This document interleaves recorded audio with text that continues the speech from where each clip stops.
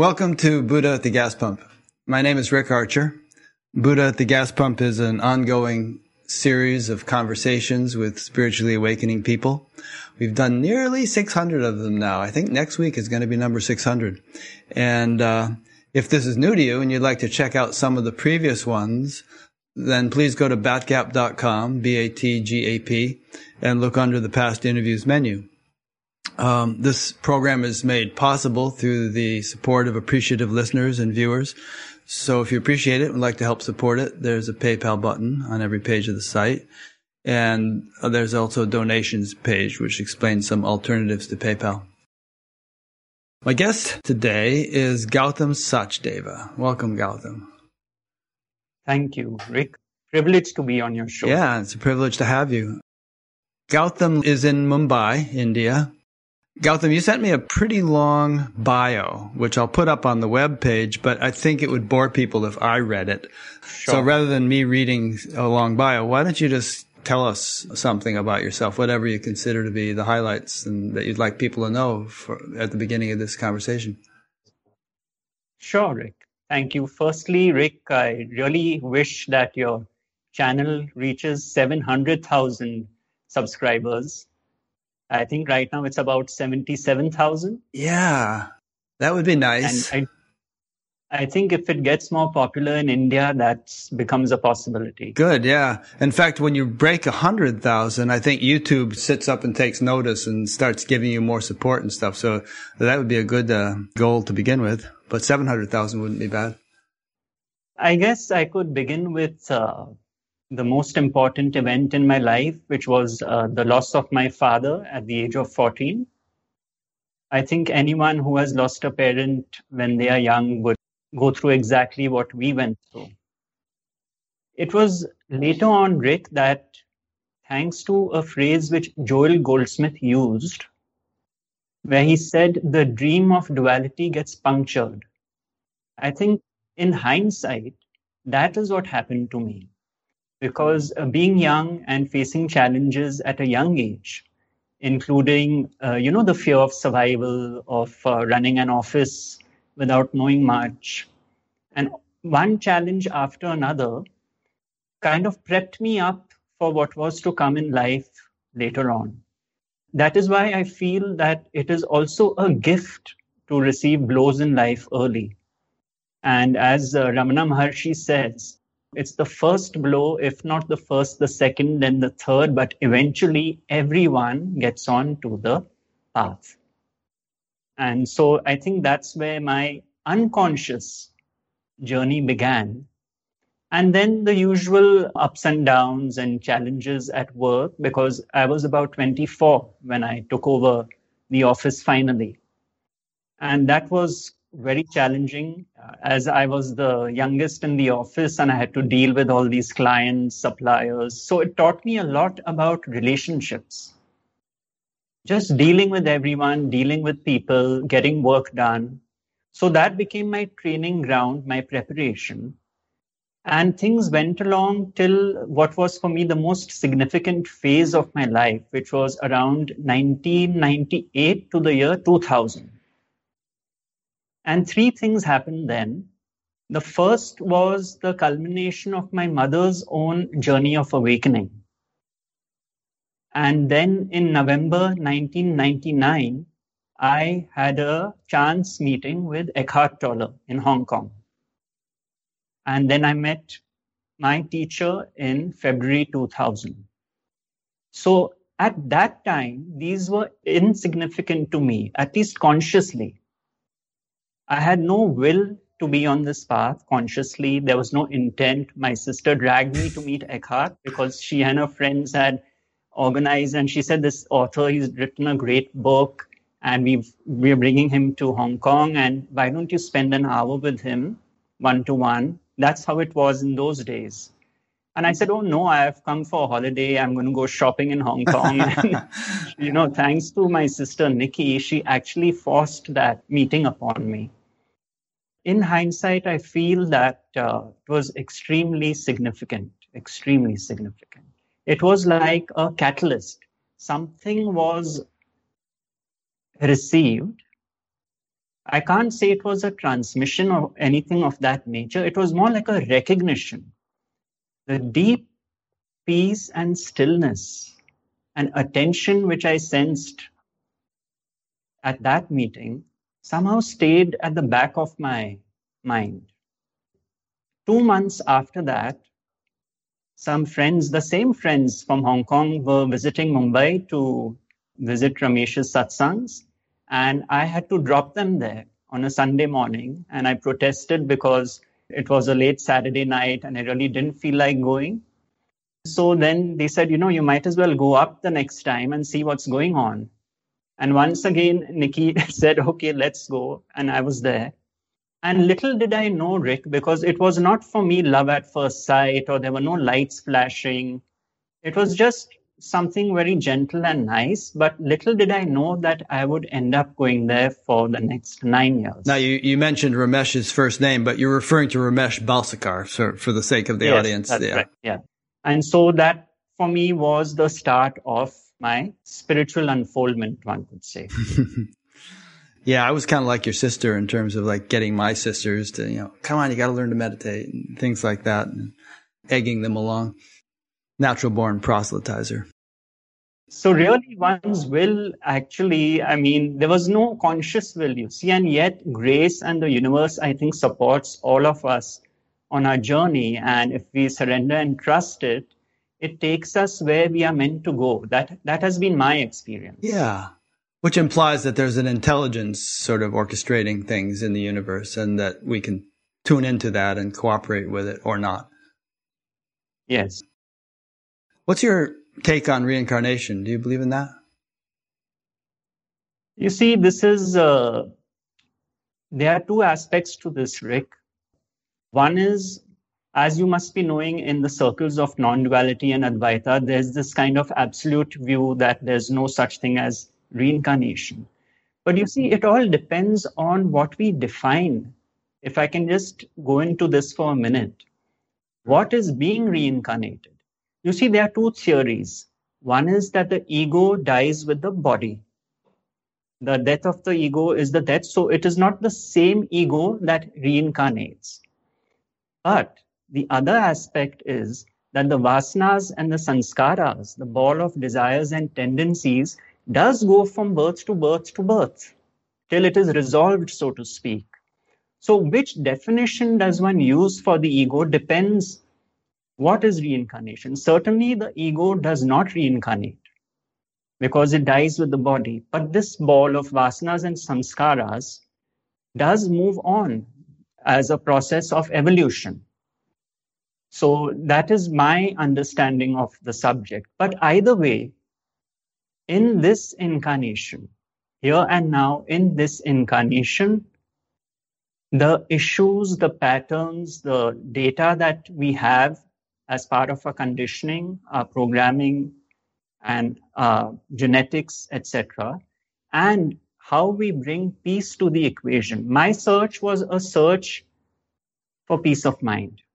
And Rick, I remember that when I started visiting Ramesh's satsangs, and he would say to everyone, what do you want most in life? Do you want enlightenment or do you want self-realization? And these were very big words for me. I had not really heard them much before. I didn't understand the meaning. And then he would say, all that a human being wants, whether they know it or not, is peace of mind.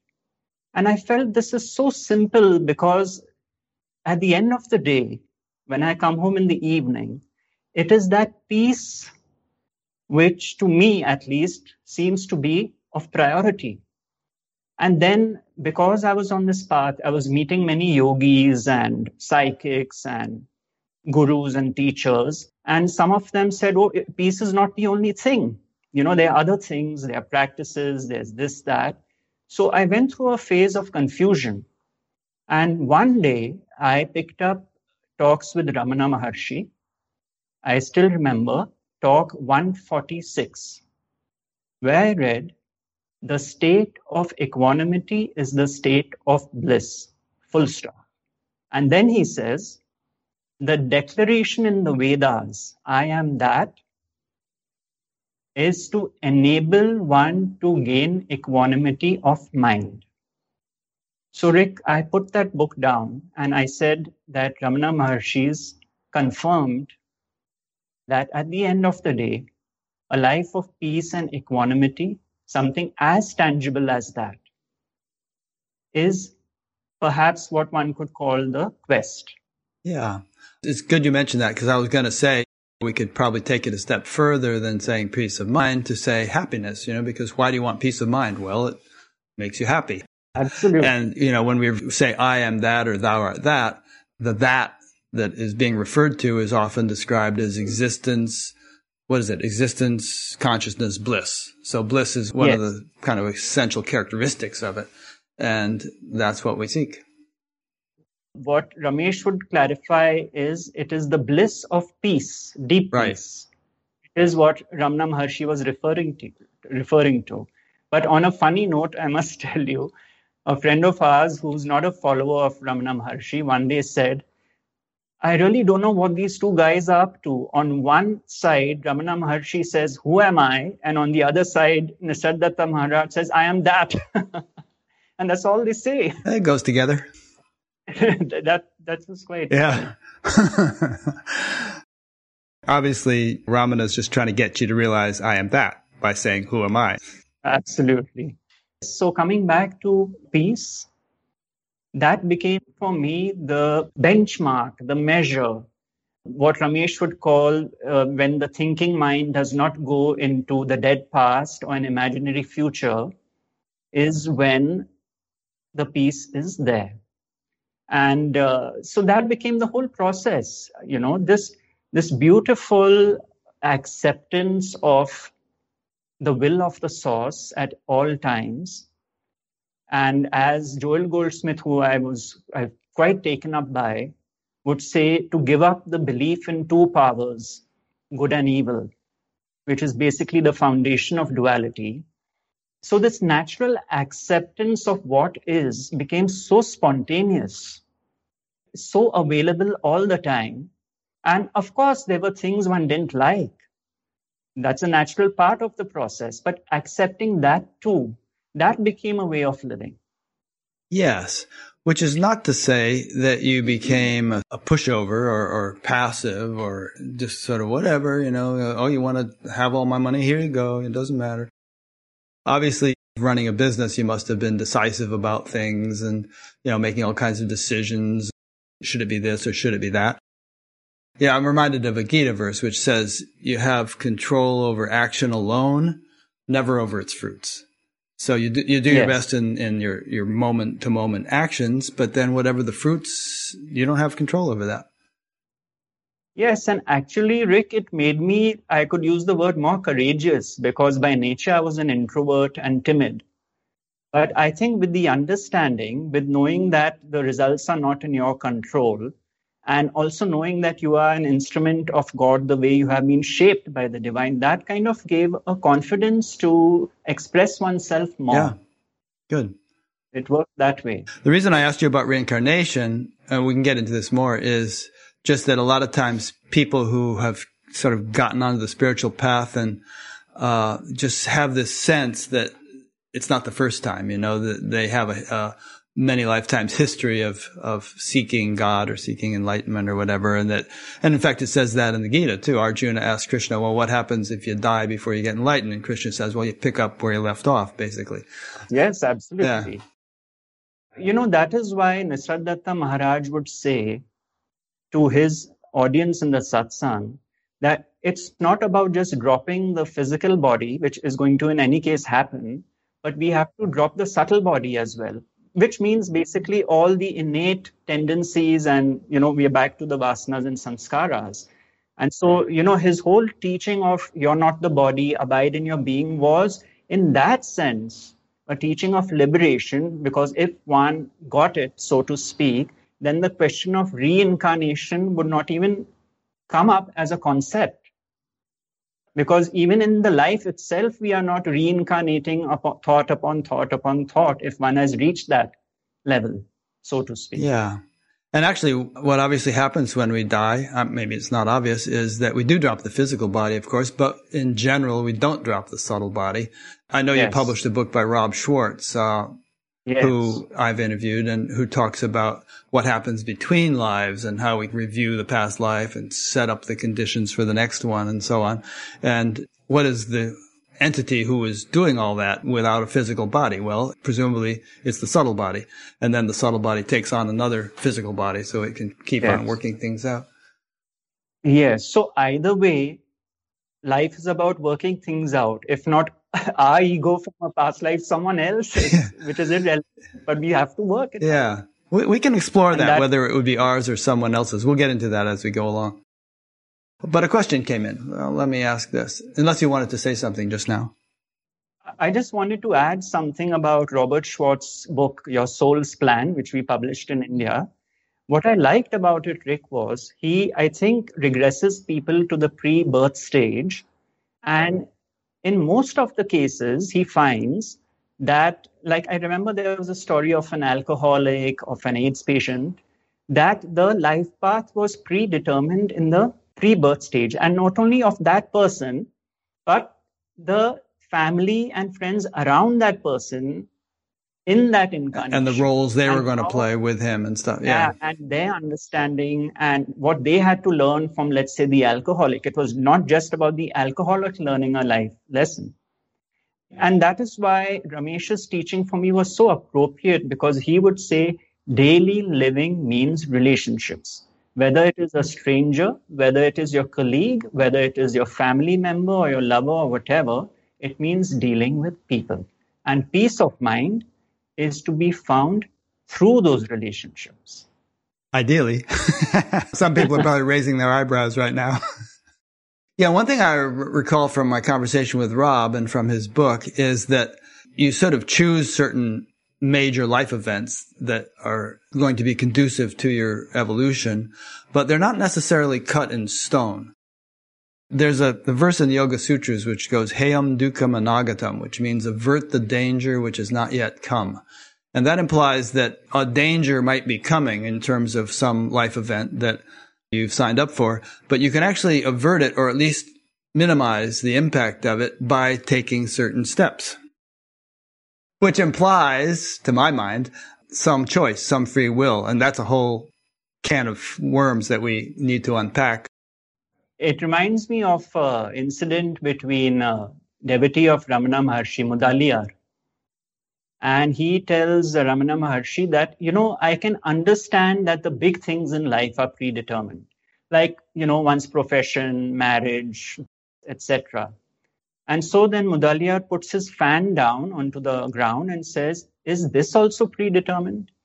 And Ramana Maharshi says, yes, right from the moment of birth, every act the body has to go through is predetermined. But Mudaliar says, are you saying there's no freedom? He says the freedom one has is to strive for and acquire jnana, wisdom.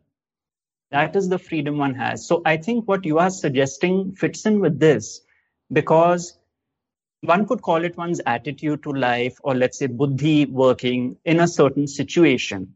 So with that wisdom comes a potential to transcend the polaric opposites of destiny and free will, so to speak. So we can explore that more, but that's what I feel it implies. Yeah, we'll explore that. So Ramana didn't say, well, if you're meant to aspire for jnana, then you will, and if you're not, you're not. He said, no, you should aspire for it. Another mistake, Rick, which is commonly made, that it's a path of no effort. Even Nisargadatta Maharaj would tell his audience that meditate an hour a day, 2 hours a day, abide in your being. Now that is all sadhana. If you have to skip the sadhana, you're obviously already very evolved if you're already in that place. But for most of us, the practice, the inquiry, who am I, is effort.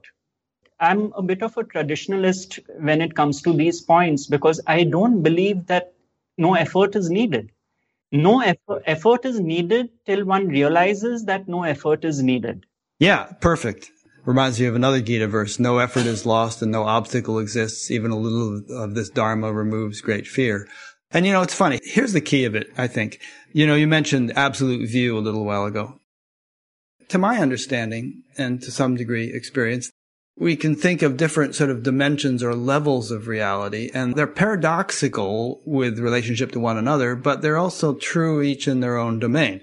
So, if we want to go to the Mandukya Upanishad or the Ashtavakra Gita or Nagarjuna and other sages, they'll say nothing ever happened.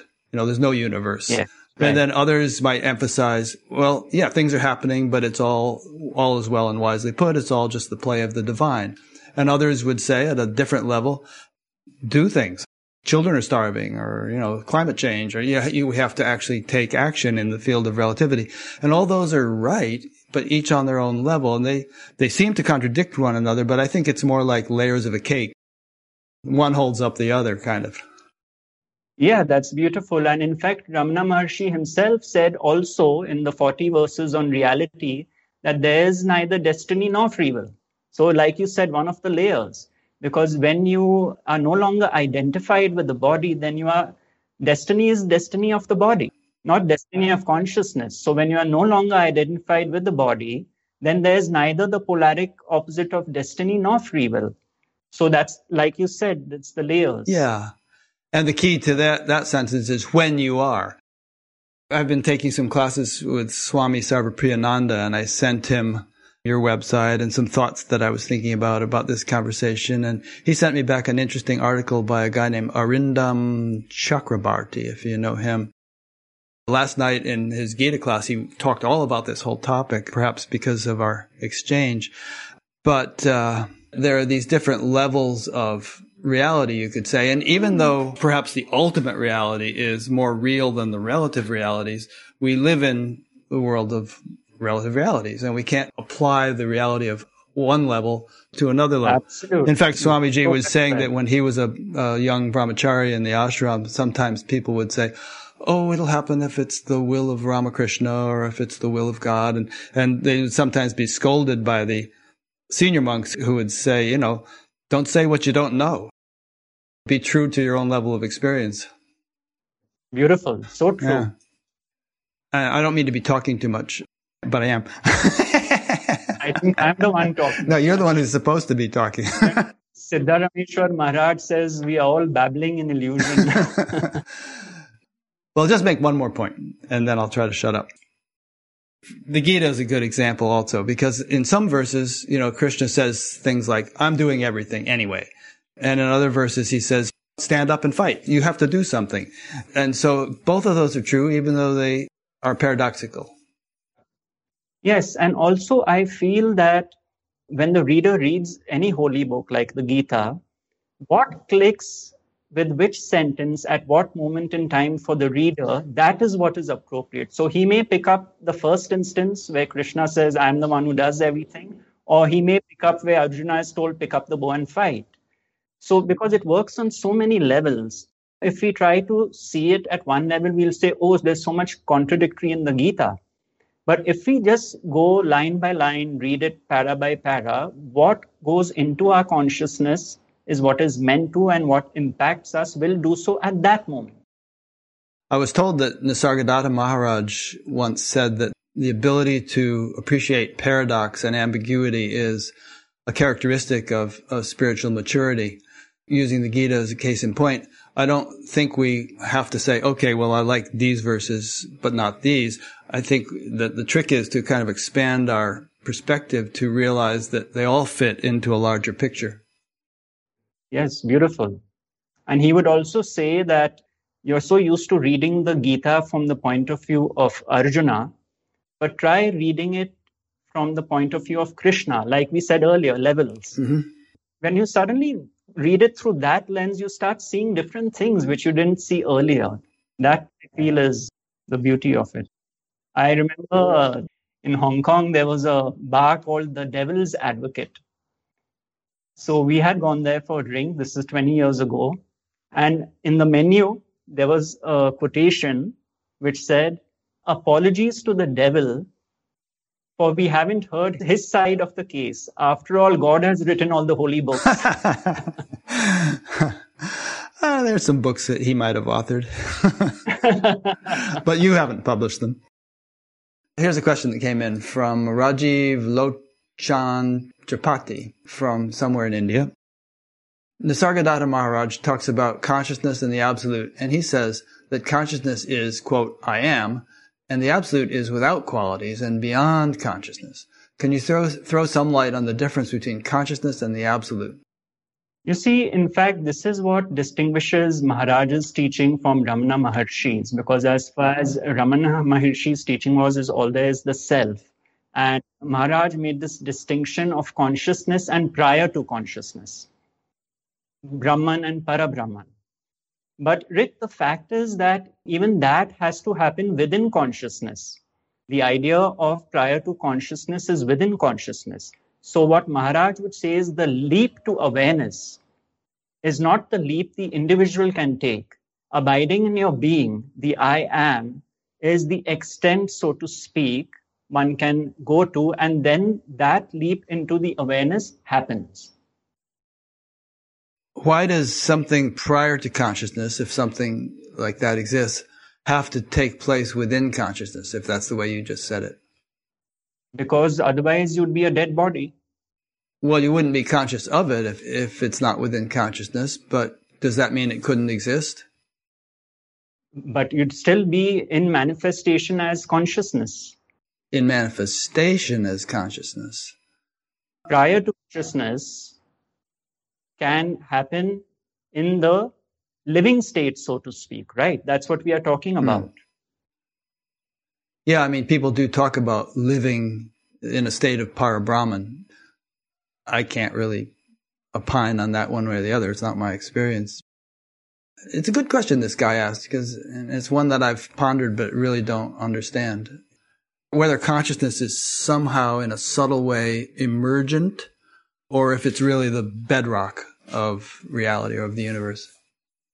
No, well, Maharaj would clearly say that the awareness is awareness not aware of itself, but aware of itself as I am. So awareness not aware of itself is aware of itself as I am, and then that I am is the me. Maharaj was clearly talking about awareness not aware of itself, and that's why he would say, what were you 100 years before you were born and 100 years after you will die? That is what he was pointing at, that awareness, which then appears with the form of the body as I am, and then I am Gautam, I am Rick, and so on.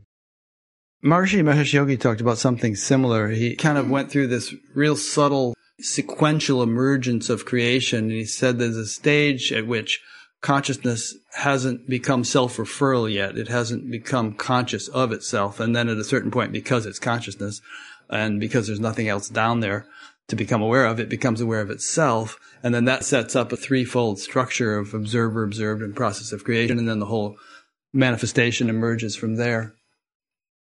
You know, in the years of being with Ramesh for 9 years and thereafter my own process, my own journey, what I noticed was that this quality of peace of mind, especially on the path of Jnana Yoga and Advaita, one tends to get lost in a lot of concepts. But when it comes down to daily living, peace of mind in daily living, that tends to get missed, you see. And so this constant bringing back, which is perhaps why I resonated with Eckhart Tolle's teaching, which was all about being in the present moment, and Ramesh's teaching of peace of mind in daily living. They were so tangible and so real, because I do consider Eckhart to be, in his own nature, a master of non-duality, because it's all actually the same. But what I liked was that this brings you to here and now, and not getting lost in a conceptual forest. Like in The Ultimate Understanding, Ramesh's first sentence was, spiritual seekers are lost in a conceptual forest created by their own imagination. Mm-hmm. Ramesh said that? Yeah. So that's what tends to happen. And so to just make the focal point one's peace and equanimity and dealing with situations in life, and daily living as simple, beauty in simplicity. You know, Ramesh would keep saying beauty in simplicity. And as the saying goes, the truth is simple. If it was complicated, everyone would get it. That's funny. Well, the whole thing of Shravana, Manana, and Nididhyasana, hearing something, thinking about it, then really deeply probing into it experientially. A lot of people who don't do all three, and they might just read a whole lot of books and get kind of top heavy in terms of theories and philosophies and so on, and could even convince themselves that they're actually living what they're reading about, but it's all conceptual. They haven't really gained the deep experiential ground of it. Yes, and deep down, they would know the honest answer to the question, are you at peace? Yeah. That's a good thing Ramesh was saying, because most of us live active lives and the rubber kind of meets the road when you have to engage in the world. And it's kind of, the acid test of whether the realization is genuine or not, whether you can maintain equanimity spontaneously without trying to maintain it in the midst of challenges. Yeah, beautiful. And that's why in the early years, because I would visit him only on Sundays because I was working in the week, he would be very keen to know what my week was at work, what were the challenges, because I think he could see then the teaching and operation, perhaps how it was being referred to, looked at situations. And the fact that he was himself a bank manager of the Bank of India made it a very pragmatic, very touch and feel, I could say. And it certainly brought not only a result in my daily living, but many people who I saw there coming continuously for a long time. That was beautiful to see. Yeah, we started off this conversation talking about challenges. You mentioned challenges, and perhaps you could comment on the spiritual value or evolutionary value of challenges. Because, obviously most people would prefer not to have them and to just live a smooth, easy life, but we're constantly beset by challenges. And you and I have it pretty easy compared to many people in the world. It makes people question the existence of God, that so many people are having such a horrible time. Like right now, there's a war brewing in Israel and Palestine. Maybe you could reflect upon that topic. Yes, because challenges imply suffering, and suffering of me as the ego suffering. And so that is why I feel that these challenges, at least on individual levels, are just pushing us inwards, because when we see that whatever we depend on outside is transient and pleasure turns to pain and pain lasts and then pleasure comes and, buffeted between the banks of pleasure and pain, as Nisargadatta Maharaj would say, one says, what is life about? And then the journey goes within. And the turning away from the self, as Maharaj says, turning away from the small self is what happens. And I think then that marks the beginning of the journey of awakening. When your peace of mind, you are very clear, cannot be found in the flow of life, because the flow of life is sometimes pain, sometimes pleasure, but it can be found in one's attitude to life, one's understanding, one's acceptance, then it is being found within. As Joel Goldsmith keeps referring to, the kingdom of God is within. I think Jesus must have said. Yeah. What do you think about people who face severe challenges, terrible diseases? We know how horrible it is for some people in this world. Do you think that somehow in the big picture of things, their soul is being taught that the outer life is not to be relied upon and that they ultimately have to turn within?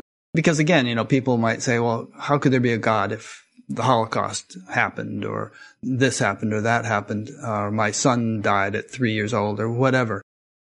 In the big picture, from God's eye view of things, what is the value of those things? You see, Rick, the thing is that we project our image of God upon the concept of God and think God should be a certain way. Whereas if God is just looked at as consciousness, which is attributeless, then these demands on God, like Ramesh would say, we complain to God, God, why did you create handicapped children? What harm have they done and to whom? Which is a very honest and real complaint. But he would say that nobody tells God, God, why did you create healthy children? So we are in the realm of duality where polaric opposites of every conceivable kind exist. And so there's health and there's disease. There's black and white, left and right, up and down, front and back, rich and poor, pleasure and pain, and me and the other. So that is the framework, you could say, that the me is shaped by and has to deal with in daily living. So there's both, because if there's someone with cancer, there's someone without cancer. And each journey is so individual, the learning from the suffering, the illness. And I think where the teaching steps in is that it takes away the psychological suffering to a large degree, and one is left with what is the suffering to be born as one's lot, so to speak, with a sense of acceptance and calm. This is where many people would bring in reincarnation again, particularly in India, where it's part of the culture.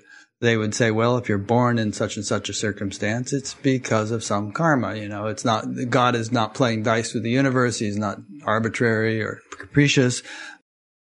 Again, to the Gita, you know, Krishna talks about being born in the families of the pure and illustrious, you know, if you've been on a spiritual path, or even in a family of yogis, although such a birth as this is difficult to attain on earth.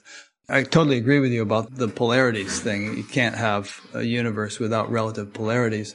But in terms of our individual circumstances, it seems to me they're not arbitrary, and that there is a significance to the circumstances in which we're born.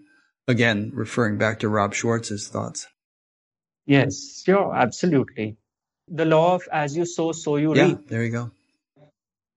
What goes around comes around. Yeah.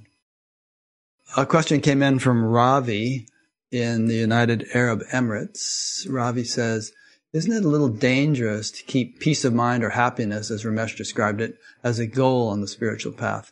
These terms have connotations in everyday language and could easily become a source of spiritual bypassing. Keeping the mystery of the final experience alive, as the Upanishads do, helps to keep the path genuine. Comments? Well, my view is slightly different, Rick, because keeping an experience as the kind of goalpost, so to speak, is in fact what can lead to a lot of frustration and a lot of egocentric activity. And keeping it at, I really don't understand where's the spiritual bypassing if one is just asked to look at one's own daily living and at the end of the day evaluate it and evaluate where one stands in relation to what happens. I'm not one for this kind of potential experience happening in the future to be the goal. Maharaj said the road is the goal. And also this kind of brings us to a very important point. Is it necessary to have peak experiences or out-of-body experiences, etc., as a marker for one's level of attainment or understanding, etc.? I'd like to read out, because I had kept I am that on my table, and if I can read out one sentence. Sure, yeah, please. Because I think it's important on this path to address this issue. So Maharaj says, with some realization comes imperceptibly, but somehow they need convincing. They have changed, but they do not notice it. Such non-spectacular cases are often the most reliable. It reminds me of the story where there was a devotee of Bhagwan, Ramana Maharshi, called Ramanatha Brahmachari. So one day, Bhagwan told him, he said, Ramanatha, you have realized the self. And he said, is it? He said, yes, you have realized the self. He said, are you sure? He said, yes, I'm telling you, you have realized. He said, no, I don't believe it. So then he gets up, Ramana Maharshi gets up, knocks him on the head. He says, you have realized the self. And so Ramanatha runs out of the room and goes announcing to everyone what? I've realized Not the that self. I've realized the self. Ramana Maharshi knocked me here on the head. My take is, Rick, to keep it as simple and make it as relatable to daily living, and see your equations with not only your relationships with the events that transpire in your life, with your thoughts, and see where peace is to be found. That's a good one. One spiritual teacher said, The goal is all along the path. And I had an experience actually with Maharishi Mahesh Yogi one time where I was up on stage kind of shooting my mouth off about this and that. And he was sitting there and I was very much in a frame of mind in those days where it's like enlightenment or bust. I can't be happy now. I'll only be happy when I achieve this goal. And he kind of interrupted and he said, every day is life. He said, don't pass over the present for some glorious future. That really kind of stuck. Beautiful. And I eventually settled down and feel that way. It's like things happen in their own time and you can be zealous. You can be focused on this kind of stuff, but don't make yourself miserable if you haven't achieved what Ramana achieved or some such thing. Don't compare yourself with others. Exactly, because, that's what happens. The ego loves to get miserable. And especially if it doesn't have experiences, then it says, oh, I didn't have this experience, I'm not worthy of it, and so on and so forth. If we can touch upon the subject of free will just for a couple of minutes. Yeah, let's just make sure we've wrapped up Ravi's question here. So he said, isn't it a little dangerous to keep peace of mind or happiness as a goal on the spiritual path? I think there's no harm in recognizing that all kinds of lovely things may develop along the path, but you have to take Eckhart Tolle to heart and just enjoy the now, be in the present, and these things will unfold in due time, in good course. Absolutely. Yeah. But it would be dangerous to do what I was doing, which is just make yourself miserable because you haven't achieved some future goal. That is sort of a disingenuous way to live. Yes, this whole concept of there is no free will, is there free will, etc.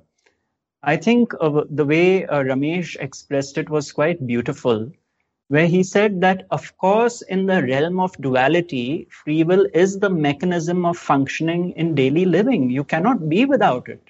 As the ego operating day to day, the mechanism is free will. But the understanding is that, as we said in the Gita, the results are never in our control. So our value of free will is really not as great as we thought it was. Because A, the results are not in our control, and B, what is the foundation of our free will, which is basically our conditioning since we were born, based on which we think certain thoughts, take certain decisions. There are a lot of factors beyond the me which contributed to that, which kind of develops our free will. So his point was that the value which has been assigned to free will is quite unrealistic. So he would say if you exploit in that sense, there is no free will at the absolute level. But you have to act as if you have free will, because that is the functioning in daily living. Decisions have to be made. You can't sit back and say, oh, nobody does anything, so I'm not going to exercise free will because I have no free will. Because in fact, that is doership. Yeah. Acting against one's nature is doership. Yeah. That Gita verse that I quoted earlier, you have control over action alone, never over its fruits. It goes on to say, don't attach yourself to inaction, because that itself that would be lethargy. That would be stagnation. Yes, and that is another pitfall on the path, Rick, that tends to happen when a teaching is kind of, misinterpreted, meaning that it means that. Yeah. And that is why even, when people would visit Ramesh and weren't doing much in life, he would encourage them to take up activities like social service, simply because, he said life is about engaging. It's about giving, because when you give, then the focus is not so much on yourself as the other. And so he would encourage, people to go out. And yes, ultimately he knew that if it was not one's destiny, then no amount of saying it is going to happen. But he was not one to say, okay, sit back, go to Arunachala and just walk up and down the roads there. No. Yeah. Nor did he say that, well, if you're meant to be engaged in social service, it'll just magically happen somehow. He said, go do it. Yeah, especially I remember, Rick, there was this lady from Europe, and she was a model in her younger years. And now she was in her late 50s. And she told Ramesh that I was the star of wherever I walked. I walked into hotels, I walked on the street, people would turn around and look at me. And now nobody recognizes me, nobody cares. I'm getting old, gray hair, wrinkled. And she was suffering, Rick. She was really suffering. So he asked her, he said, what do you do now? And she said, nothing. I do nothing. So he said, because you're so focused on me and the body, etc., why don't you go and, if you have so much money, do social work, engage with orphans. They need love, they need compassion. So get involved in that. I think I heard you mention Brigitte Bardot in one of your podcasts and how, she was one of the most beautiful women in the world. And she ended up being this great animal activist, doing all kinds of work to help animals. Right. And he gave the example of Krishnamurti and Brigitte Bardot watching the same program on television, which was the whales being killed. Oh, right. Yeah. And Krishnamurti turned off the TV because he could not bear to see the suffering. And Brigitte Bardot created this foundation to save the whales. So each did what was in their nature to do. And personally, I would sort of give her the plaudits for for doing that. Sure. Yeah. In another of your podcasts, I heard you use the nursery rhyme, row, row, row your boat gently down the stream. And I like that. That's a very profound nursery rhyme, actually. It is. It relates to what we were just saying, which is that you're pretty much confined to the stream if you're in a boat on it. You can't think, I'd like to be 100 yards off to the right of the stream or anything, because your boat would be stuck. So you're in the stream, but the stream is really doing most of the work. That's where the momentum is, right? But you do have an oar, and you can row it gently. And with that, you have a little bit of wiggle room. If you're totally passive, you might end up crashing into the rocks. Or if you row too vigorously, why are you doing that? Because you're not going to get there any sooner. The stream is doing the work. But a little bit of discriminative discernment or guidance or something can make all the difference in the journey. Yes, and it reminds me of what I think Dayanand Saraswati said when he was asked this question about free will. He said, imagine a goat which is tied to a post on the ground, and obviously it can go away from the pole only to a certain extent, which is the length of the rope. So that is the limit of the goat's free will. But within that range, where it goes, what it grazes on, etc., is up to the goat. So it's very similar to what you said, that within that, what we do and how we manage. And I think that is where the wisdom teachings come in, to help us manage this river of life in the best possible way of least resistance, going with the flow.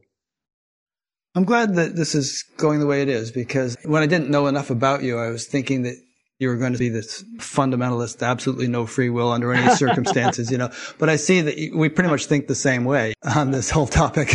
Oh, God.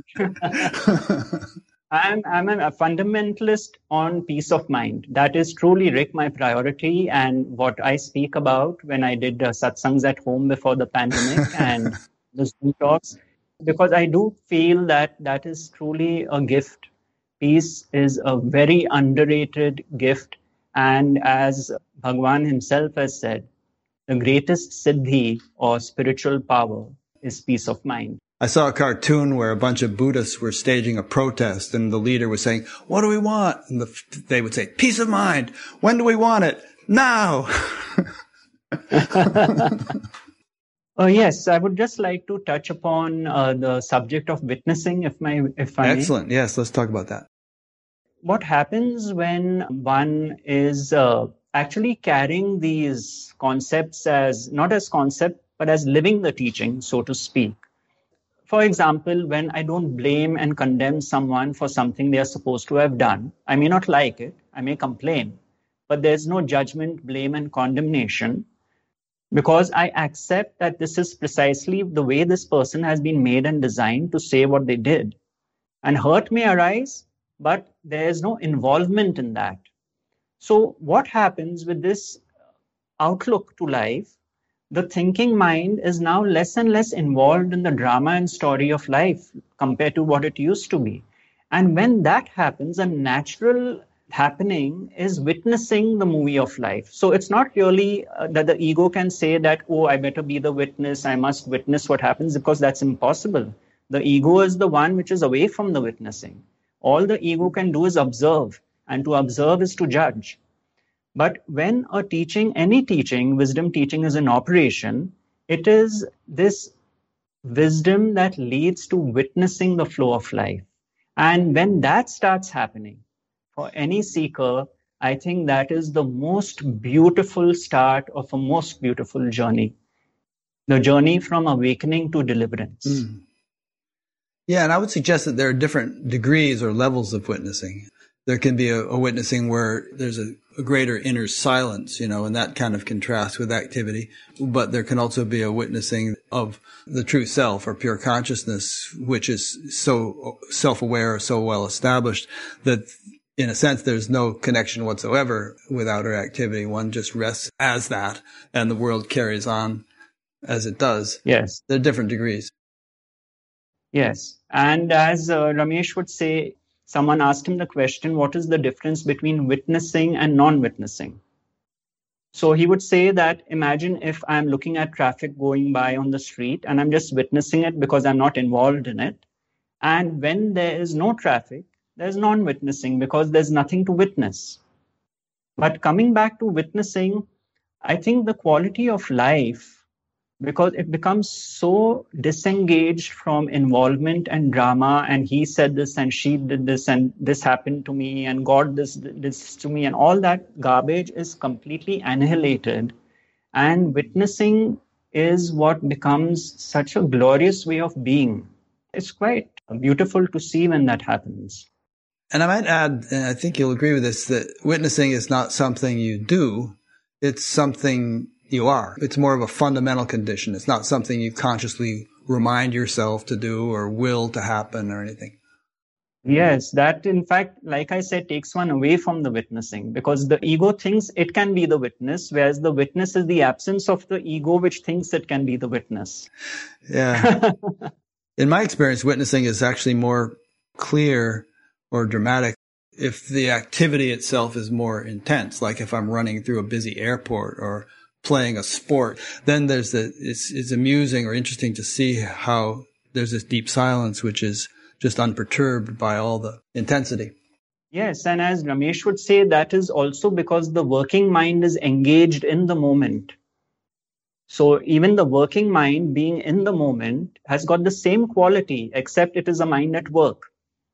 But that is why, like he would give this very common example at most of his satsangs, that the surgeon, when he is operating on a patient, is in his working mind mode because all his faculties, he's almost in a Zen-like state, right? Because all his experience and faculties are here and now. But if he was told before the operation that, you better be careful because the guy you're operating on is a very influential politician, and if something goes wrong, you're in trouble. And if during the surgery, the mind starts wandering, oh God, I better be careful, there is involvement. So he's moved away from this state, which is full functional working mind, and got involved in the process of time. A question came in from a friend of mine named Girdhar Gopal. He sent this by email the other day. He said, recently Gautam has presented his mother to his audience and related her experiences with Kundalini. My question, if allowed, has Gautam had any kind of Kundalini awakening himself? Well, I would not know that because I have not had any experiences within the body which I have felt like chakras moving and all that kind of stuff. But thanks to my mother, I have, being in her presence, learned so much about this process that so much of it comes spontaneously to me, the functioning of the energy. And one thing important which she said, not in my case, but let's say in the case of sages and masters, that it is not necessary that everyone experiences the Kundalini rising. Because, for example, if there's a master who's a clear channel, because the rising of the Kundalini is sensed because there are blockages and obstructions in the pathway. But if all that is clear, then it will ascend. Now, even someone like Ramakrishna has written in the Gospel of Ramakrishna about the Kundalini piercing the chakras. And Ramana Maharshi has said Kundalini is the self. So, you see, it's actually a very broad term, which I think is just the energy. And so I don't know what would qualify as a Kundalini experience and whether I have had it, frankly. That is the honest truth. But what you said there, I think, is really pertinent, which is I think a lot of times there can be more fireworks with Kundalini stuff if there are a lot of blockages, because the energy is trying to clear those blockages. But if the channels are clear, you might not even experience anything like that. Exactly. And Gopi Krishna was a case in point who went through a kind of hell with the Kundalini. Yeah. Now, my mother's case was not like that, Rick. She was very fortunate that she didn't have to go through all that, let's say, someone like he went through.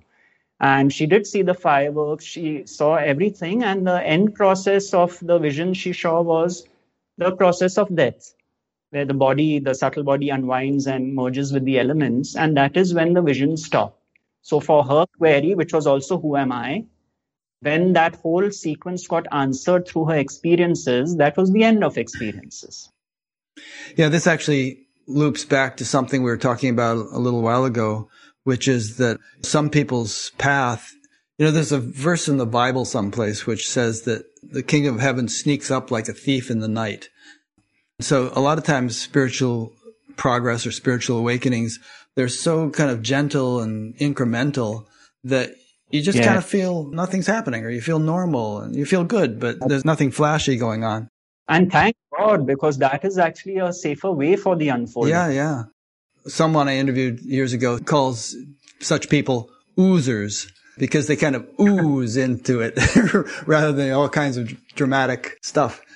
And that's what gets missed. And people get confused because they feel that they haven't had validation or experiences which validate various stages of evolution. And that's so not true, Rick. It's so not true. I've asked this with my mother. I've checked this with people, my own experience. But it comes down to that. What is the criteria you set for yourself? Where are you today compared with, let's say, 2 years earlier, 5 years earlier, in terms of how you deal with life, how you process it? What are your thoughts? Are you more and more present, or are you still lost in the living dream of life? As simple as that. Yeah. I've often said this, but if you could magically snap back to where you were 10 years ago and be in that state of mind all of a sudden, even though you felt fine then, it would be horrible, I think, by contrast to the way you feel now. Exactly. And vice versa. If you could snap suddenly to where you're going to be 10 years from now or something, you would be like, oh, look, oh my God, this is incredible. But when that happens, it'll be normal. Yeah, beautiful. It's like what, again, Ramesh would say that, imagine you get your driving license, and he calls that, let's say, the moment of awakening. But it's only after a couple of years, you're driving down a hellish street, let's say in Mumbai, where there's no lane culture and all that. And after 2 years, you look back and say, my God, 2 years ago, if I had driven down this street, I would have been shit scared. So it is in hindsight. Then you realize, my God, things have really changed. I'm handling situations differently with equanimity, as Bhagwan said, with calm. And then it's in hindsight that the realization dawns that I was a very different person some time ago. Yeah. Who was it you said recommended a couple hours of meditation and all? Was that Ramesh or was that Nisargadatta? Maharaj. Because even when I used to visit his translator, Mullar Patan, and he would say that in fact, sometimes the foreigners would go in the morning and Maharaj would be reading his paper, and he didn't like that they were sitting there and looking at him intently. But he's the one who told them, you meditate, so they would come and meditate, and he was in favor of it, Rick. Maharaj's first book, I don't think many people know about this, Self-Realization and Self-Knowing, is, if you read between the lines, an out-and-out Kundalini experience. That he had. Yeah. It's such a different book compared to what comes after that. I'm not sure if he uses the word Kundalini, but if you read it, it's very clear. It's a small, very thin booklet. I think it's available as a free PDF download. So that is where Maharaj started. There's another interesting thing, which I'll show the graphic on the screen right now, but you won't be able to see it. Regarding Maharaj, he said to Jean Dunn towards the end of his life, he said, forget I am that. I realized so much more since then. It's so much deeper. I think that's kind of cool. I thought of another example that we could use with regard to free will and how compelled we are by our conditioning and genetics and so on. And it actually relates to climate change. These days, there are much more severe hurricanes, and they come more frequently and later in the season and all that stuff. We can't really do anything about a particular hurricane because the conditions for its creation have already been set up. But those conditions took several centuries to be created since the start of the Industrial Revolution. So like that, I think that there are many things that will be beyond our control in life at this stage of the game, but it's taken a long time to create the milieu, the state of mind in which we would do a thing like that, or be able to not be inclined to do a thing like that. I feel, Rick, that ultimately everything that arises, including tornadoes and earthquakes, etc., all are arising in consciousness. Yeah. And the karmic law is actually a law of give and take. So I am not one to say that, Advaita doesn't believe in all this, doesn't get into that. Many people say that these are not to be considered. Well, I was using that more as a metaphor or an analogy about the climate and particular storms. In the analogy relating to our life. Let's say a person is tempted to commit a crime or something like that, and they commit the crime and they can't help but do it. They're just compelled by their nature. But it took a long time. Who knows how far back a person's history goes if we get into the whole reincarnation thing. It's taken a long time to develop a state in which they would be inclined to do such a thing. And like you say, we have a little bit of wiggle room, and you're not going to become a completely different person overnight, but you can keep using that wiggle room to change the mental atmosphere, so to speak, just as we could do now things to mitigate CO2 in the atmosphere and gradually reclaim a healthier climate in which severe hurricanes won't arise. Sure. And, it reminds me of Dr. Robert Svoboda. I think he's been on your show, yes. And his on Vimlananda's, who was incidentally from Mumbai, Vimlananda, his guru. And in one of the books, Vimlananda talks about a lady called Mamra Ben and him killing each other in consecutive lifetimes. And he said that I have to be in so much awareness that the pattern does not repeat in this lifetime, because when the thought comes to her, she is going to act. And I am the one who has to be in awareness to break that chain. Yeah. I mean, I'm just paraphrasing this, but I clearly remember reading it. So that is what you are referring to, that little bit of wiggle room. Yeah. Coming back to Ramana Maharshi, there is no destiny and free will for the jnani. Say that again? There is no destiny, nor is there free will for the jnani, because he is transcended right. both. It's no longer relevant to him. Yeah. So certainly one could use the term evolution, in this sense, spiritual evolution, that one gets out of these dynamics and equations eventually. Yes. Mm-hmm. In fact, I just remembered that Swami Sarvapriyananda was saying last night that we have this fleeting moment where we could exercise that wiggle room and either reinforce our samskaras and deepen the addiction to a particular tendency, or we could weaken them by choosing not to do the thing. And either way, it's not going to be all or nothing. We're not going to totally eradicate such tendencies on the spot, but we will move in one direction or the other, of either eventually eliminating them or making them even more compelling. Yes, and I think grace plays a very big role here. You see, Rick, Osho was very right when he said, it's easy to surrender to a master who's passed away. Just, I'm giving an example of what he said. Because you don't really have to bow down. Right. And when you actually surrender the ego to another individual who you think is an individual. Right. As someone put it, dead gurus don't kick ass. So I'm coming to the point of grace here, actually. That when you accept that there is a higher intelligence, a higher power, which will help you in that wiggle room. Because if you're left to yourself, you're going to create a mess of that wiggle room, because you'll be struggling and struggling. But when you accept that there's something far bigger at play, something which humbles you, truly humbles you. Ramana Maharshi said, when he was asked, how do I know that a sage is a sage? He said two things: the degree of peace you feel in his presence and the sense of respect that you feel for him. And he said, by the humility he expresses. And Ramesh used to be asked the same thing. How do I know a genuine sage is genuine? He said, I don't know that, but I know when a sage is not genuine, when there's an absence of humility. So humility, when we are forced into these very tight spaces in life, which is so often, and a kind of a surrender to a higher power is what gives us that maneuverability.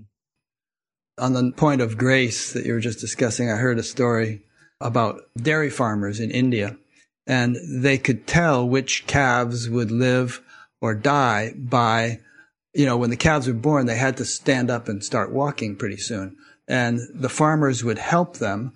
And the calves that were actually making an effort to stand up on their own and with a little bit of the farmer's help, they knew those ones would live. But the calves that wouldn't even try, and the farmers had to lift them entirely without the calf helping, they knew those calves aren't going to make it.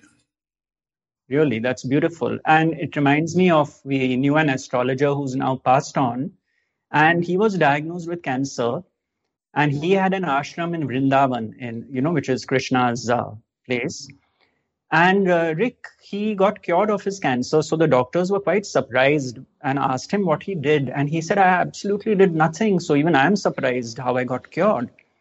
And then he thought about it and he realized that for 6 months, he was walking in front of the Goshala, the cow shed, up and down. And he said that I would feel the cows looking at me while I was walking all the time.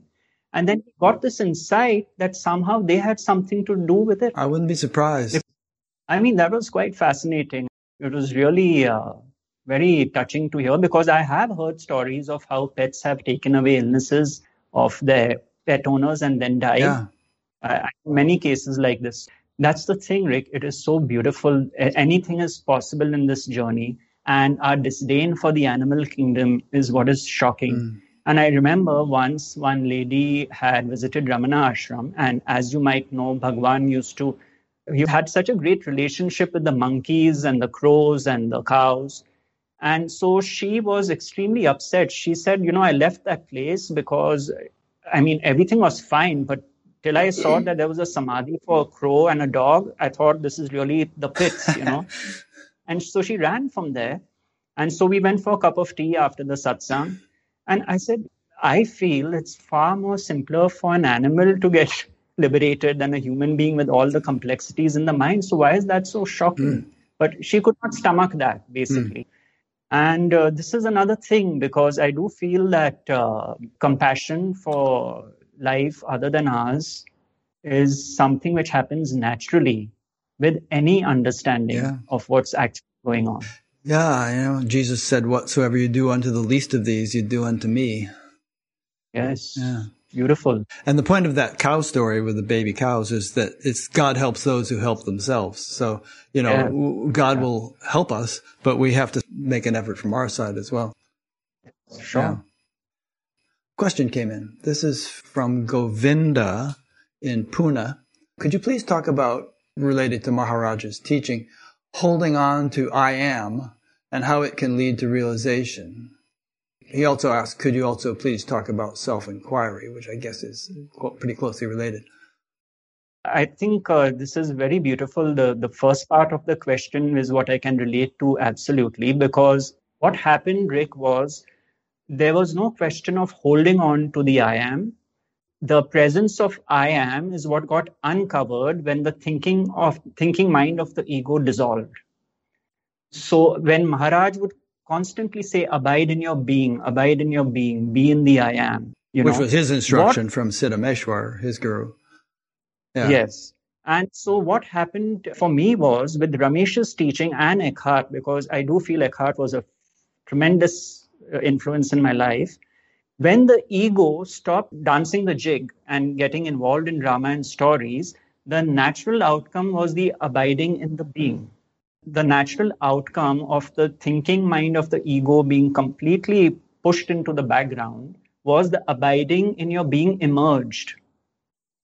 So that was the beauty. And that's why I say to anyone, when you just look at your life through the lens of concepts, all these concepts are tools, doership, free will, destiny, pick what you like. As long as it brings you to peace, you find that when your thinking mind is disengaged, you are naturally abiding in your being.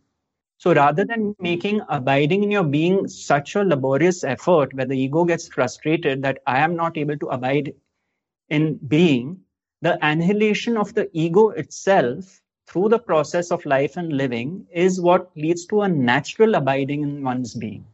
So it's so important that your life is sorted out on a level of daily living, because, otherwise you're going to have inharmonious relationships, you're going to have conflicts in the day, and you're going to come home and sit in the evening and say, okay, now I'm going to abide in my being for an hour. That's what happens. You see, so I think it's an all-encompassing thing. And that is what, if you ask people who've been impacted by these teachings, it's a natural outcome that abiding in your being is abiding in peace, the peace of being, the peace be still. I think another way of phrasing it is just in terms of the level of excitation of the mind. Yeah. If a mind is sort of unanchored to being, we could say, then it's kind of like a boat on a choppy sea, which is just getting tossed all over the place. But when the awareness of the deeper, quieter levels of the ocean of the mind arises, it just doesn't get so stirred up. The very subtle impulses of thought are adequate to serve the function of thought. It just isn't allowed to get to such an excited state. Yes, that's actually very beautiful what you said. And that's what happens. The excitement levels, this kind of up-down movement gets reduced. Yeah. So what was earlier going like this is now like this, like a blip. I forget the words. There's these 4 levels of speech in Sanskrit. You may remember them. There's Baikri, Pashanti, Madhyama, and Vak. That's it, I think. Or para. Yeah. Para, which is the source. Para, Pashyanti, when thoughts emerge.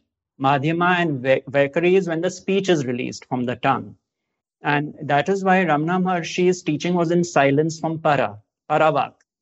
And there's that beautiful story of Ganpati Muni, who was this great, great devotee of Bhagwan's. And he wrote about 700 verses in praise of the Divine Mother. And then he hit a roadblock. And so he went to Bhagwan and said, I'm stuck. And Bhagwan said, all right, I'll come and sit with you. So he sits through the night with Ganpati Muni. And what happens? Ganpati Muni's students are there. And he starts telling them, you take down the first line of the first verse, you take down the first line of the second verse, you take down the first line of the third verse.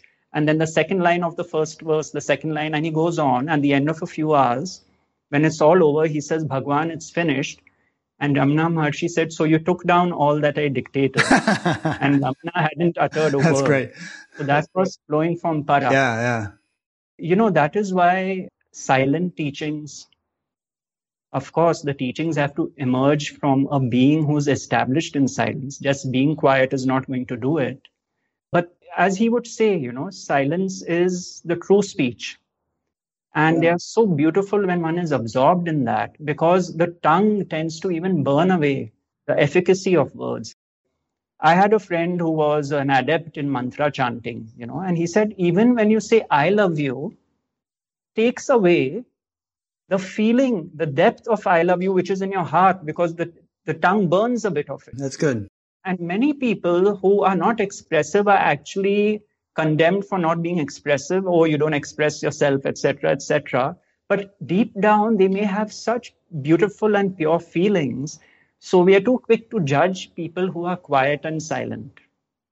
I have a friend whom I've interviewed a couple of times, Susanna Marie, and she said that she actually just doesn't have the voice in the head kind of thoughts that most people have. Oh, I think I'll go to the grocery store and buy some. There's just no words in the head thoughts. And so she must be operating at maybe that, what is it? Pashanti? Is that the subtlest one? Yeah. Where the thoughts are just sort of subtle impulses. Yes. I've also heard interesting stories about saints who could actually understand foreign languages because they could just pick up on the impulse of a person's thought before it actually emerged as a specific language and catch the meaning from just that subtle impulse. Yes, absolutely. And I think it was Niranjananand Saraswati, when he was a young boy of the Bihar School of Yoga, where he was a naughty child who would not learn anything, and his guru decided to teach him when he was asleep. That's great. Did he learn? Yeah. Oh, my God. Okay, we have like 3 questions that came in here. This is from my wife, Irene. She says, as one's consciousness or awareness evolves, the humane treatment and compassion for animals should grow. I have met people who purport to be spiritually advanced who do not have much of this sensitivity or love developed. Is it more a matter of inclination or affinity, or should this not be a marker of one's development? Well, Rick, I'm again a bit of a traditionalist on this because, if you have a natural recognition of the oneness of all life, then it is a natural outcome that your compassion arises for, let's say, the animal kingdom. Now, I can understand if it's not the be-all and the end-all, although Ramana Maharshi, and I keep referring to him simply because I'm so impacted by him, was very clear that you have to see God in everything. Even Shirdi Sai Baba would say the same thing. I can understand, let's say, if you are in the highlands where you don't have the option of vegetation and generations, like I read, I don't know if it's true, that in the Tibet of old, they would only eat meat which was killed by a natural cause. And they found it. They would not kill animals. I don't know if that holds true today, but that makes sense to me. And I can understand if one is running on a kind of conditioning where from birth one has been eating a particular food, let's say. And if one is as evolved as a Sri Aurobindo and one transcends the limitation of the food being consumed, like let's say he was having fish, that's, a one-off. But for us normal people, I think it would just be, I mean, it's common sense, Rick, that, if there was a respect for all life, there would be a different a way of seeing things. Yeah. I'm reminded of the Native Americans who, obviously killed buffalo and all in order to eat, but they wouldn't kill for sport. They were completely aghast when the railroads were built and trains would stop and people could just shoot buffalo from the train for a little bit of fun. And then the train would keep going, leaving the buffalo all dying in the field. They thought, these people are crazy. Yeah. And, I was a hardcore non-vegetarian about 20 years ago. And once I had visited Varanasi and the taxi driver told me, come, I'll take you to this old blind sage who was 90 years at the time. And I sat next to him. And he said that I see that you eat meat. I was quite surprised. Huh? He saw it. I don't know how if he was blind, but that's what he said. Interesting. And he said, my son, don't worry. In a few years, it will drop away. And that's what started happening. First, red meat was given up. And I can't even recall, it wasn't even a moral ground, frankly. Yeah. I just kind of lost the taste for it. Lost the taste. I never missed it. And then there was white meat and chicken, and I loved chicken. I used to have it 3 times a week. And then there was a gap of 2-3 months and I tried to eat it and it felt like stones in my stomach. I was like shocked. I said, is this what I was conditioned to? And then I went to South India to an Ayurvedic center, which is where my mother used to go there for a month every year. And the head doctor, who, they read the pulse. Right. So yeah, I've done Panchakarma and all that stuff. And yeah. Right. So he held my pulse and he said, oh, I see you've stopped eating meat. I was shocked. Yeah. On a more kind of material level, Rick, it's so obvious that, the fear enzymes which are secreted by an animal which is being slaughtered is what we are ingesting. If one is aware of one's dreams, you can even see in the dream state, the dreams which come when you have a particular non-vegetarian meal in the night, because it plays on the subconscious. Even that happens. Yeah. And of course, I don't know about India, but over here they pump the animals with antibiotics, because otherwise they don't survive very well in the very unnatural conditions in which they're raised. And that gets into the meat, but it also is rendering antibiotics useless for human beings. And it's generating all these superbugs and so on, which are antibiotic resistant bacteria. Yes. And now I think they are trying to make mock meat and all these other concepts are coming. And yeah, so I mean, I do when I go to like a seaside town like Goa, if there's fish on the menu, I may or may not have it, but there's absolutely no kind of compulsion. It's dispassion as far as this is concerned. But I would agree with Irene that I think at least that's what she's trying to say, that it would be natural. Compassion for all living beings would be natural. Yeah, I forget who it was I was interviewing not too long ago, and you know how the Jains are so super careful about not killing anything whatsoever. But we were talking about how it had sort of grown in us spontaneously that you can't step on an ant on the sidewalk or something. I mean, you just recoil from doing that naturally, not out of some belief, but just more out of the oneness feeling of an appreciation of all life. Yes. Shifting gears. So this is from J. Jeffrey in Victoria, British Columbia. Nisargadatta said that the book I Am That was for that particular time, and his latter books were more advanced. How much more advanced can a spiritual book get?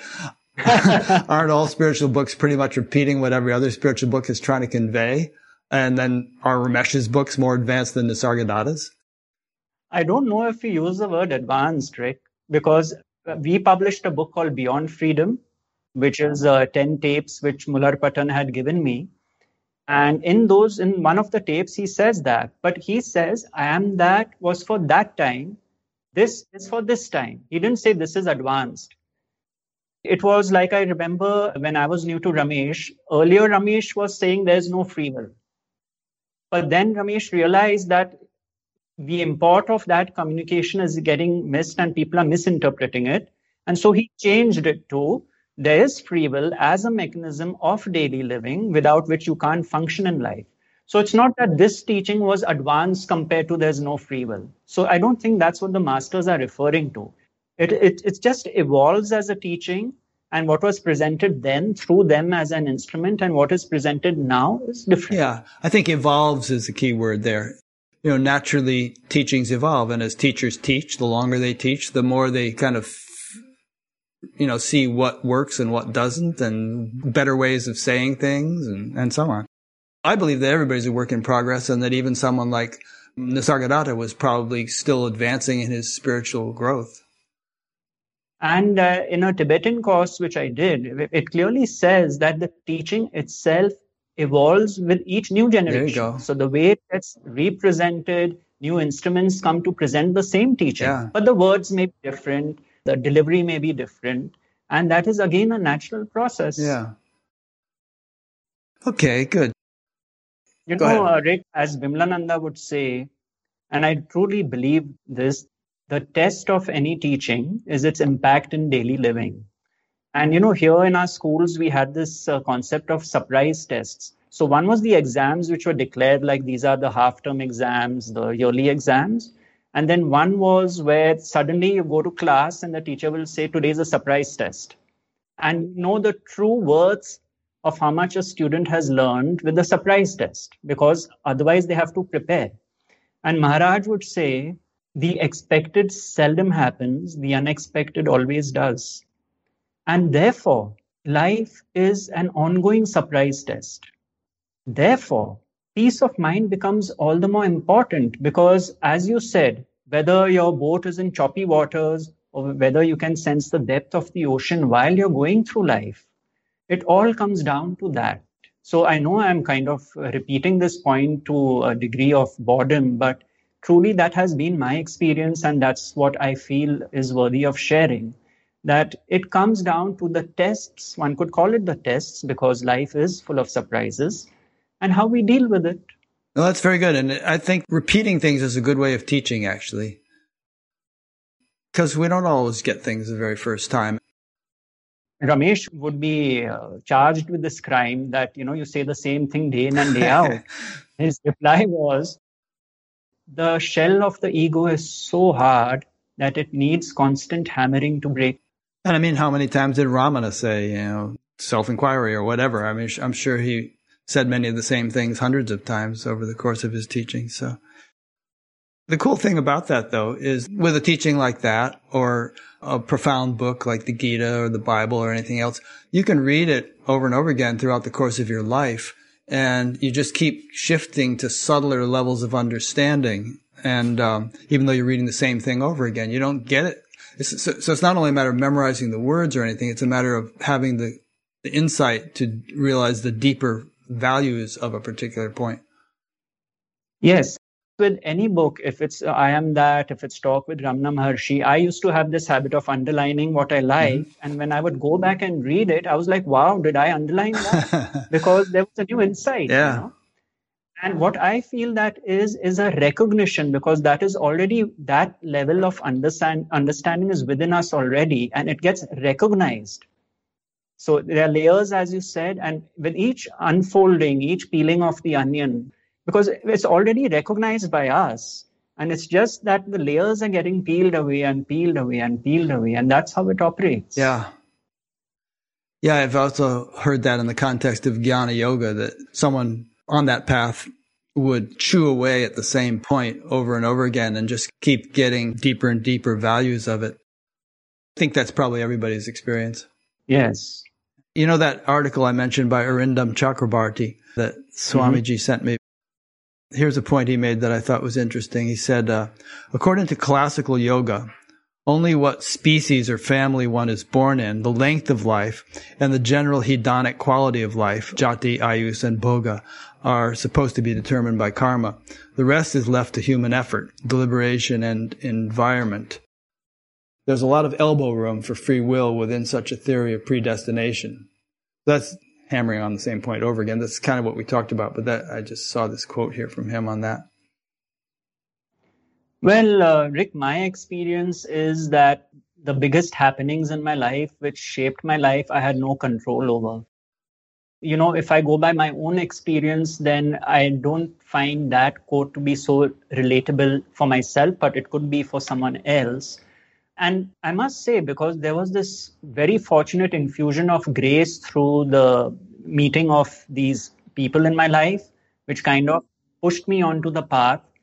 And, I want to go back to one thing when Maharaj was asked, is there any benefit of being in the presence of a sage? And you could extend this to, is there any benefit of being immersed in a teaching, let's say? And his reply was that the trees around a sandalwood tree in the forest start emitting the same fragrance. So when we hold on to any teaching that we are following and live it and breathe it, which is what sadhana is about, you emit that vibration. It is so natural, you don't have to do anything for it. Because if one is contemplating on it, if one is viewing life situations through that prism, it becomes part of one's being. Yeah, that's very true. There's an osmosis or an entrainment that takes place. You, to some extent, rise to the level of vibration of the sage in whose presence you're sitting. Yeah, it is like the same friend I was talking about. One day we were sitting on the Marine Drive promenade near my house. And he said that, like, if a person does mantra chanting, like thousands of times a japa, like Om Namah Shivaya or something, and he's sitting there, like we were sitting on the ledge, and he said, if that person gets up, I can actually hear the chanting going on where he sat. So the point is the vibration. You vibrate, your being is vibrating at a certain frequency, if one can call it. So I don't know if that's too abstract. But that is why we are drawn to sages. We are drawn by the peace that we feel in their presence. A number of times, Amma, Amrita Nandamai, came to our area, and my wife was instrumental in help setting up her visits. One time I went to the house where she had been staying, and there was a little puja room in which she had been meditating or whatever, and she'd gone by then. But we went in there, and it was like, you just sink into silence, just being in that room, which is just an ordinary room in an ordinary house. But the whole place had been saturated. Absolutely. Absolutely. I don't know if you've been to Ramana Ashram, but the old meditation hall where his couch is lying. Yeah, it must be profound. It's the same thing, profound. And even if you are at Dakshineshwar, where they have preserved Ramakrishna's room since 1886, I think. When you enter that space, it's like a time warp. You see it in Hollywood movies, but this is the real thing. The mind shuts down. Even now. It's quite fascinating. And that brings up an interesting point, which is that we all radiate a certain influence, whether we're a saint or a crazy person. We're all radiating a certain influence, and that influence saturates the world's atmosphere. All 8 billion of us collectively, the atmosphere is saturated with our collective contributions to it. So you can understand how if the percentage of people who are spiritually awakened or meditating or whatever increases, even perhaps a small percent, 1-2%, it could have a profound influence on the atmosphere of the whole world and actually change the behavior of people who never even thought about such things. I think Maharishi Mahesh Yogi had these experiments, right, where the crime rate in towns came down because of a collective group meditating. Yeah, I was part of them. I once spent 3 months in Iran doing one of those things. And it's so true. And that is what the Satyuga is about, the age of truth. When consciousness, when understanding and humanity evolves to a certain level, we enter the age of truth, the Satyuga. Yeah. And that's part of my motivation in doing this show, actually, just the feeling like it helps the world, not only the individuals who listen to it or something, but the whole world. Obviously, This is just one of many contributions, but that's part of the thinking. Absolutely. So beautiful, Rick. And you've been like, in Hindi, we have a saying, Lambe race ka ghoda, which means a horse which runs a long race. You've been at it for years, right? Well, personally, yeah, since about 1968. And then this show, it's been about 12, 13 years now. 2009, I think I started. So that's some great seva and great service. I can't even say you've been doing it, but that is happening through you. I have that feeling. People sometimes say, oh, it's so wonderful what you're doing. And I think, wait a minute, I'm not doing anything. That's not just a cliche. It's more like a feeling, You know what, Rick, I feel is, as we all know, all fears lead to the fear of death.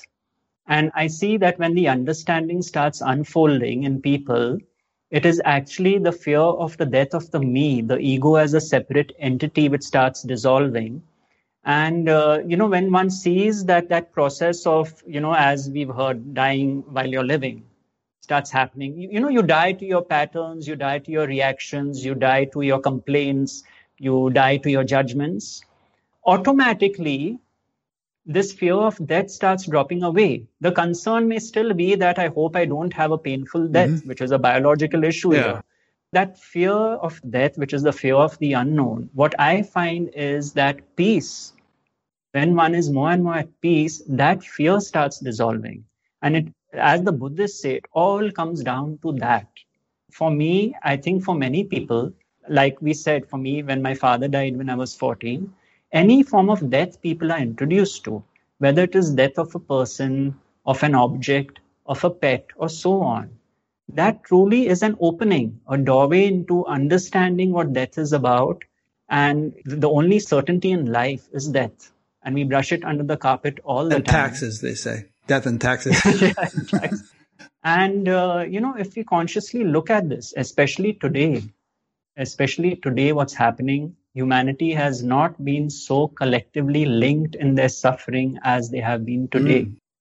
This is a period of deep transformation, deep suffering, deep transformation. The point is, do we go back to our old patterns, or do we have deep insights and lessons from these? Well, Woody Allen said, I'm not afraid of dying. I just don't want to be there when it happens. And there's something actually profound about that, because if the self is realized, then you're not there when it happens, in the sense that he meant it. Yeah, absolutely. And there's also that line from the Upanishads, certainly all fear is born of duality. As long as there's a sense of duality, we're threatened. There's a possibility of being harmed by something other than us. Yes, as Joel Goldsmith said, the exit from the Garden of Eden was because of the belief in two powers, good and evil. So we're always picking up a sword, we are always fighting, opposing. And when we drop that kind of thinking based on polaric opposites, when we see everything as a kind of stream of consciousness, what is, in fact, one of the most beautiful definitions of destiny, which Ramesh gave, was destiny is what is. As simple as that. What arises in the moment, here and now, is what we are faced with. And the fact that it has arisen in our awareness means it is already accepted by awareness. But then the me steps in and says, I reject this, I don't like this, I don't want this. And that's when, again, the drama starts. So dealing with the situation happens. But the first acceptance is already happened. So that fight, that opposition, that initial, I don't accept this part of duality, that drops away. I once heard humility defined as the quality of not insisting that things happen any particular way. Yeah, that's beautiful. Yeah. And you know what you were saying a few minutes ago about the pop quiz, as opposed to the tests that you can study for. Anything that happens to us, really the time to prepare for it has already passed. It's too late. But we can do things to prepare for any eventuality. And I'd say essentially those things are, well, of course there's education and all that, but in terms of education is not going to help you if you get cancer or if your loved one dies or something like that. We can prepare for the quizzes of life by developing a spiritual depth that will enable us to face any circumstance with grace and equanimity. Yes, and as we say in Indian spiritual thought, when you're a baby, your parents look after you, and thanks to them, you grow up and they bring you up. But suddenly you're faced with life and the challenges which life throws at. So why not seek and find people who have walked the talk, who have found their way through the vagaries of life, and get immersed in what they have to say, what the books have to say, because that's only going to help you along the way, rather than battling it on your own and thinking that it's incredible. We can see in one day how many thoughts come up where we automatically put up an opposition to it. It's just incredible. When that stops happening, then one is truly living life. Yeah, you're probably familiar with Byron Katie's teachings, of just loving what is and not arguing with reality, not fighting against it. Yes. Yeah. It's like I remember when Eckhart was here in, I think, 2002. And like I said, the traffic in Mumbai is quite notorious. And it's not even easy to cross the street as such. Now, of course, it's very different. It's more organized. But we were driving somewhere and he said, just looking at the traffic, he said, no wonder there's so many people enlightened in India.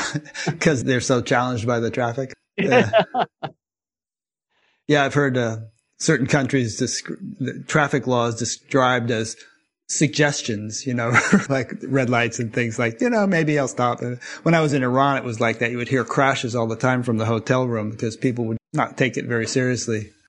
Once I was in Pune, a town which is near Bombay, and a flight got cancelled, the return flight. So there was me and a German couple. So we decided to rent a car, hire a car and come back. And the driver was going all over the highway, zipping and all that stuff. So the man got very angry and he told the driver in English, are you driving on the left side of the road or the right side of the road? And the driver smiled and replied, yes. He was kind of an enlightened driver, wasn't he? Probably didn't understand. Right. Yes, sir. Very good at both sides. That's great. I've listened to all of your podcast episodes and they're great. And you also have a YouTube channel with probably hundreds of hours of talks that you've given. And you've written about 5 books. And you also have a website. I'm going to show your website on the screen here for a minute. There's the website. These are some things that people can plug into if they want to get more familiar with your work. You want to elaborate on those a little bit, or is there anything else besides those that people should know about? Not really, Rick. If peace of mind is what appeals to them, that's what I speak about in a very simple, relatable language. And that's because that's the way I have been made, and I'm not too big on concepts and, all that stuff. If it's something that appeals to them, then that's great. Okay. And have we adequately covered the point about how to achieve peace of mind? And it just occurred to me that maybe we haven't. People might be thinking, oh, that sounds great, but I don't have it. And how do I get it? I don't think we have time for that, right? Go into it for a few minutes if you feel like it.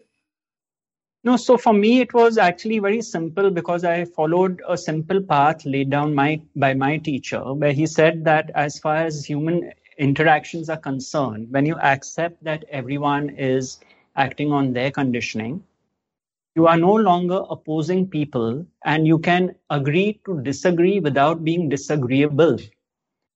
So, I just found that it was so easy to maneuver through relationships because this entire labeling and judging dropped away like a castle made of sand. It just fell off. I just saw people through this light of being. It transformed relationships. I've had my share of conflicts in that sense. I had a general manager who stole a lot of money from us and ran away. And truly, if you asked me that if I met him tomorrow on the street, what would I do and say? I'd probably ask him how he's doing and why did he do that?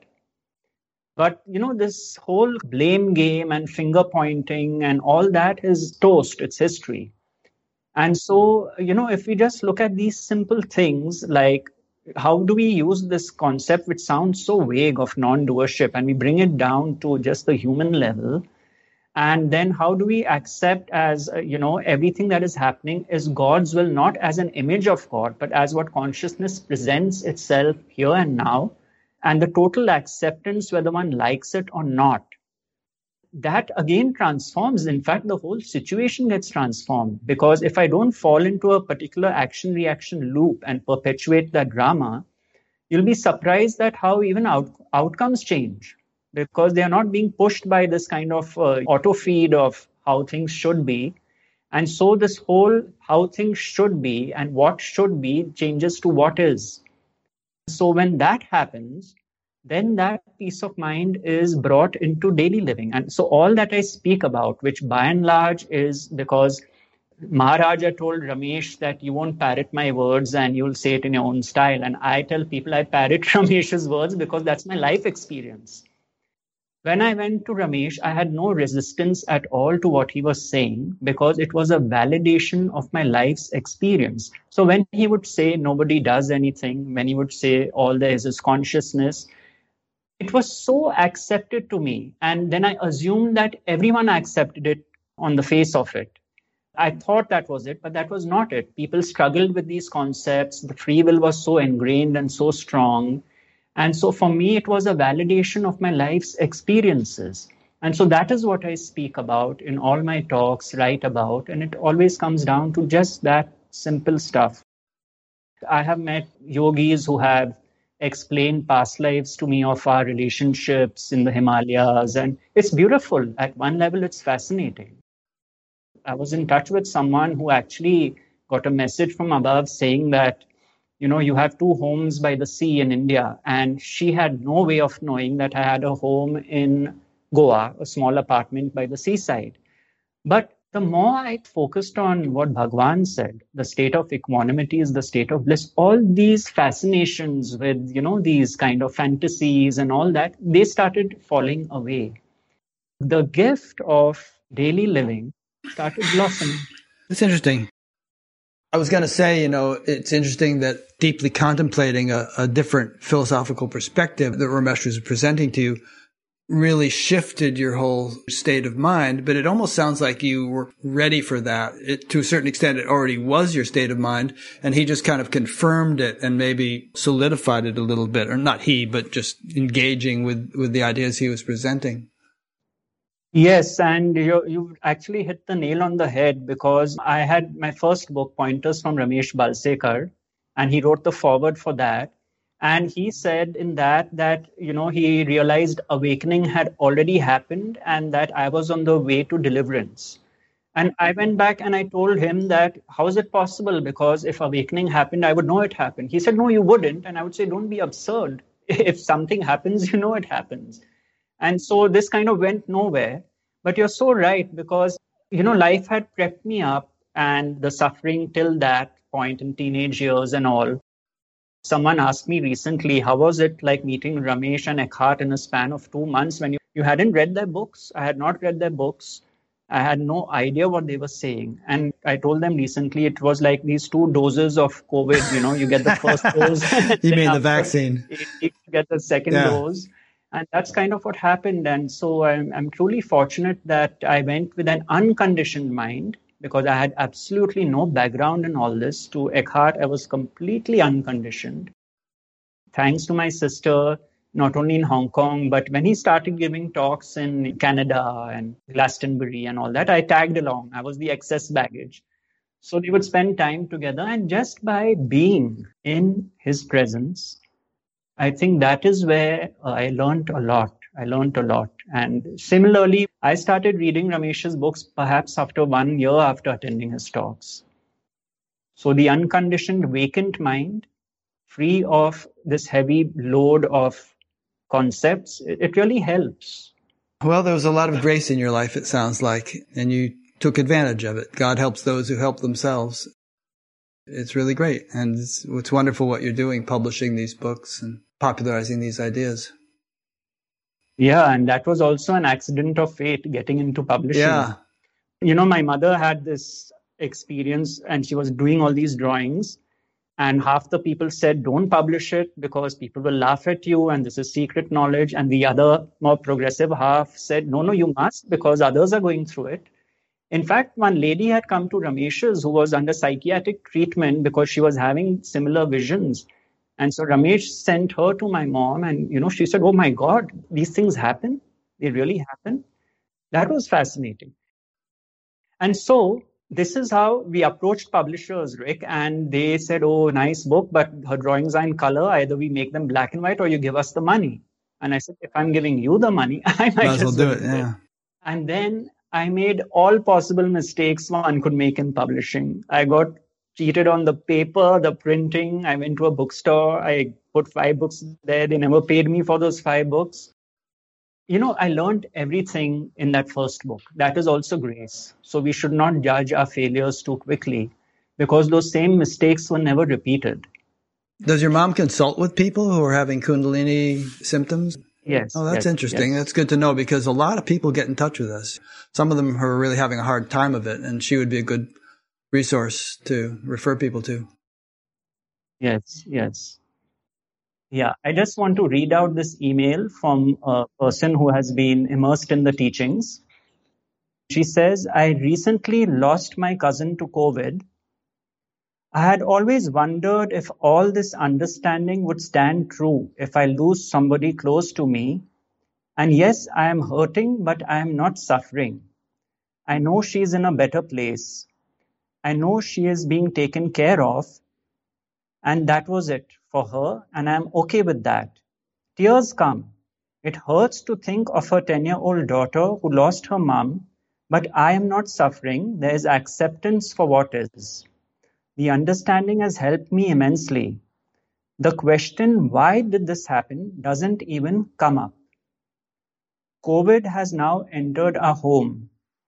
My father-in-law is positive, but COVID has been unable to enter my being. I am able to do what needs to be done without fear. Everything is happening. I am not doing anything. Even in the midst of intense sanitization rituals and managing home with no maids and dealing with an emotionally disturbed husband, I have not lost my peace for a single moment.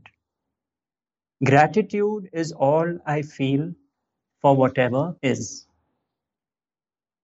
That's beautiful. And on that note, as you must be knowing, it's been a very painful few weeks in India. The second wave has devastated us. There's been a loss of many lives. I am reminded, Rick, in 2008, there was a terrorist attack in Mumbai, and we had some people in the five-star hotel from the States. And I think that was the last time I actually spoke with Eckhart. I was in the office and a phone call was organized with him. And, he said, there's not much we can do except offer our presence. And so if you are okay, we can just be on the phone call in silence. And so I told my telephone operator that don't disturb us. And I don't recall whether that was a 10-minute silent conversation or half an hour. The memory has gone. But if just for a minute we can offer our being, our silence, which is the most precious gift we have, which we can give another, especially someone who is suffering immensely. And such immense pain and suffering India has faced. And that's perhaps the best we can do where we are. Yeah.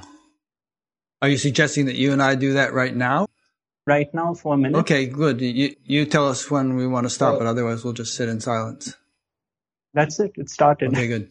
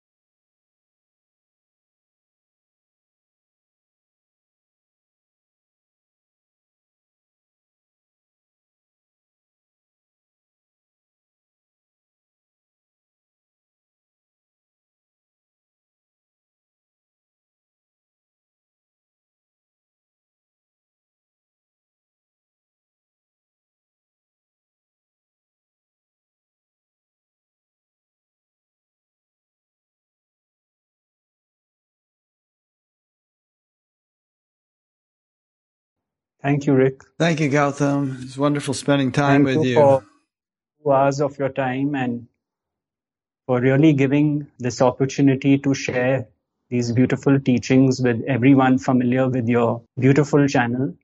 And I wish you much growth, success, prosperity. And I do hope more and more people in India get familiar with it because they would love your content.